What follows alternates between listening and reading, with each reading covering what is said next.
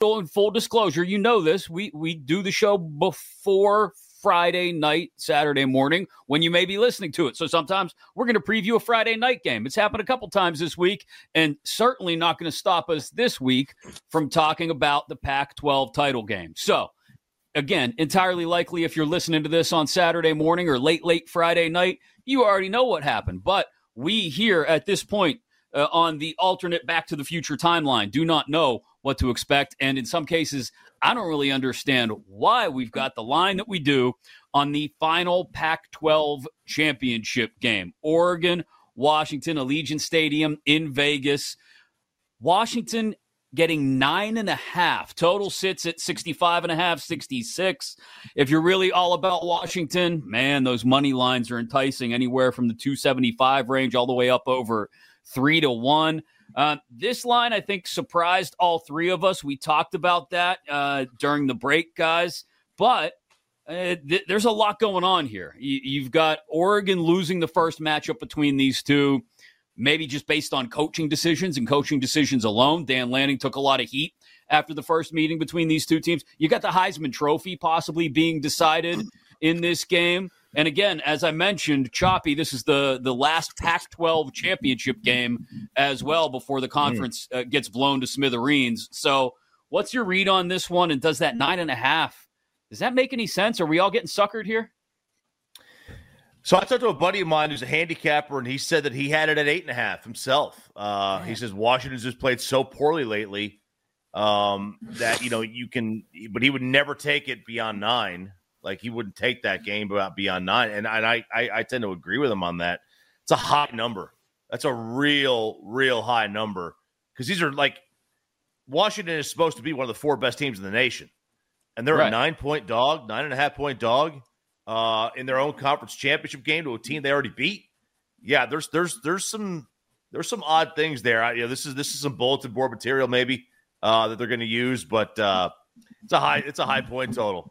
But I'll say this: Washington's been they have not been great. I really respected the Oregon State win for how they had to do it in the weather. Right. Yeah. But I mean, let's be fair. Like they have played really since the Oregon game, and maybe since the USC game, kind of lackluster. Yeah, I mean, it's been weird to watch them struggle at times, but still continue to churn forward, climb into the top 4, all this stuff that, comes with being 13-0 and winning games however you have to win them.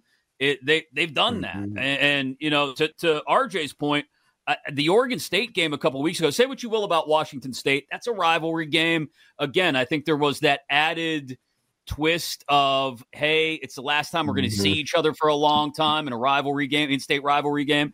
There's a lot of reasons I don't know, maybe I'm just making excuses for the way Washington has played the last month or so.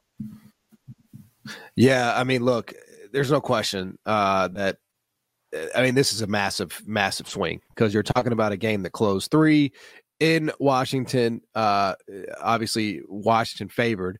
So you're getting a 12.5-point swing, and this is not going to, Eugene. This is going to Vegas. What would this number be in Eugene? I mean, are we talking about a 2-touchdown number here? I mean, have they been playing that bad? I mean, I don't think they've been playing that bad. But I always sort of harken back to, like, sports books are not charities, man.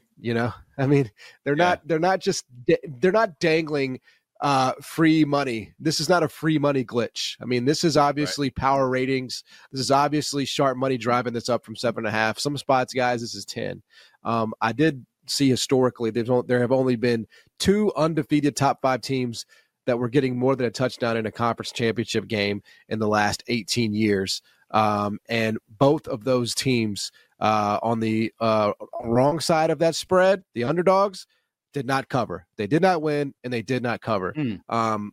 If I was playing this game, as crazy as it is, and I have not yet, it would be Oregon or nothing for me.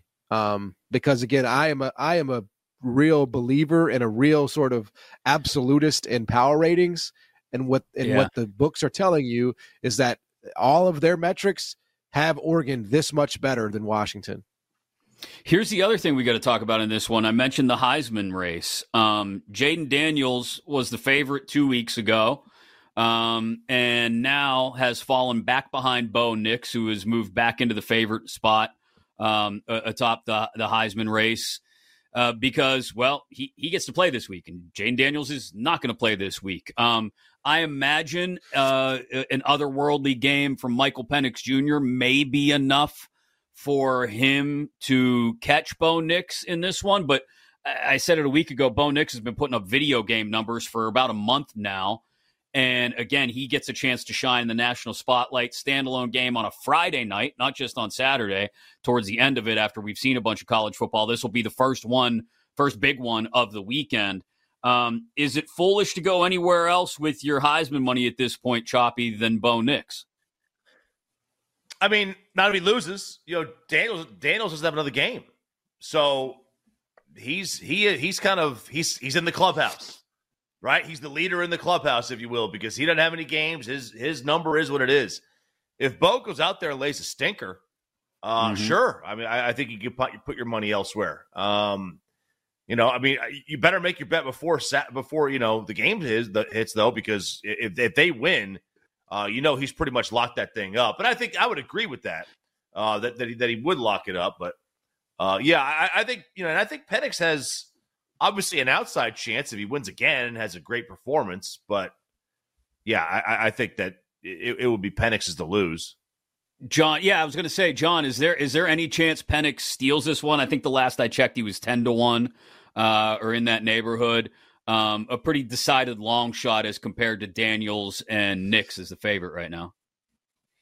Yeah, I mean, I think most people probably just have their minds made up at this point, at this late in the season. I mean, Jaden Daniels certainly, I think, had the most compelling case, but as you guys have discussed, he's done. His efforts in. He's turned his test in, and unfortunately, he's going to have 60 minutes fewer than Bo Nix, for example. So, I mean, I guess if Michael Penix comes out and throws for 500 yards and leads his team to an upset win, I mean, I guess that could flip it, but it feels like it would take – like he couldn't just have a good game, and win. Yeah, I think he would need to have the best game of the season. Yeah.